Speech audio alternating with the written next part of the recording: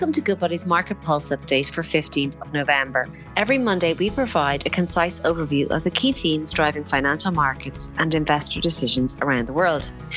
We're joined today by Chief Investment Officer Bernard Swords. Good morning, Bernard. It was a quiet week, I think, last week from a news flow perspective, but we did have some economic data pointing to more inflationary pressure. This theme is just continuing. Can you just comment on where your head's at around it?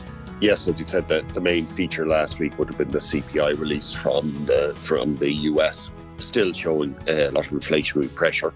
Still a dispute about transitory, but it is broadening out into more areas. So we're seeing it in shelter and accommodation and these type of areas that are more persistent. So it's definitely like the headline has moved up, 5-6%, and at the core level we're up over 4% now in the US, which would be quite elevated.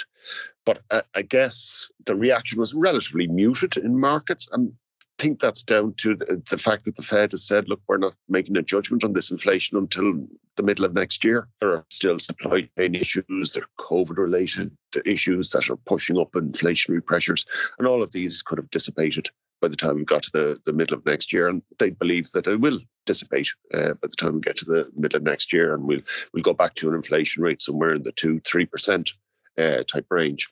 So I suppose how much we can read in or should react to these inflation figures in the short term anyway, probably not a whole lot, because as I say, the Fed has said we're not going to be doing anything to the middle of next year. So probably no point anybody else doing much about it until we get sort of late Q1 next year, early Q2, and we can start making judgments about what the middle of the year might look like. It was the main feature. It's showing inflationary pressures. They're not going to go away in the next month either. We've got a lot of supply chain issues still around, and commodity inflation still around, so that'll be in next months.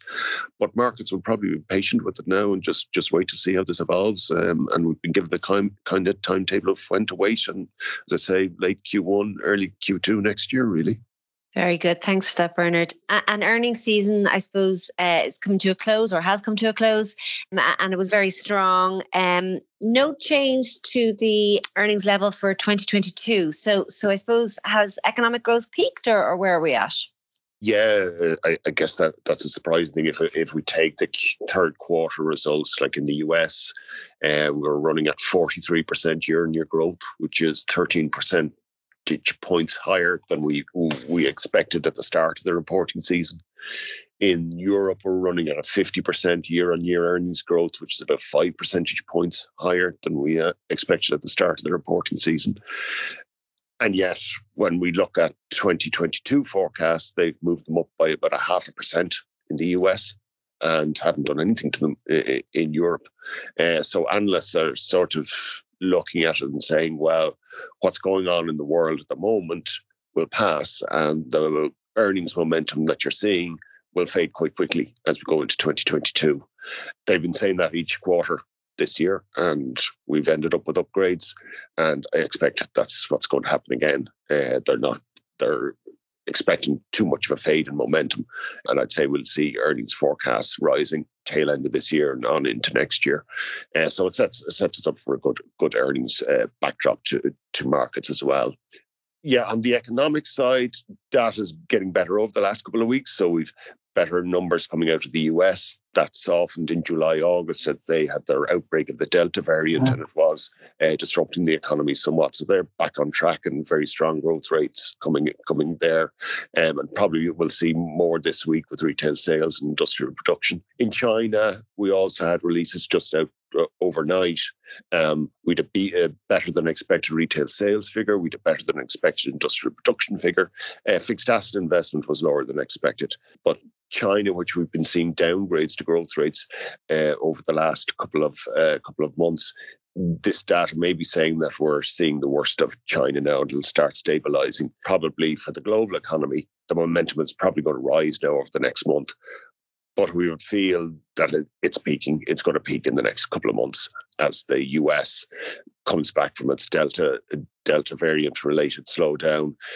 The reopening fades in the euro area just due to timing and base effects, etc. So we'd expect, while growth rate will still remain elevated, we will see the momentum slow as we go through December and on into 2022.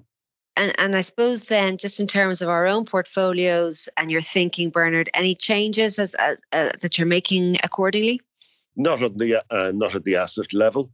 So our equity fixed income exposure, we're keeping that constant. We still think it's an equity-friendly environment due to earnings, due to economic growth, and due to very patient central banks. What we are changing, and we've sort of done some earlier in the year, and that's moving our equity exposure out of early cycle type sectors and into sectors and companies that produce more consistent growth through the cycle. Part of that, as I said, we're seeing a peaking in the momentum. We'd start moving in this direction, then halted as we got a slowdown in the US that we knew we'd see a rebound from, so the momentum would come back. But we think that's peaking now, so time to shift that equity mix another bit towards the mid-cycle and companies and sectors that deliver more consistent growth through the cycle and not dependent on what point in the cycle you're in. So it's a change in the equity mix, no change at the asset level. Thank you for that, Bernard. That concludes this week's episode of Market Pulse. For further news and analysis on markets, financial planning and investments, please go to goodbody.ie/insights.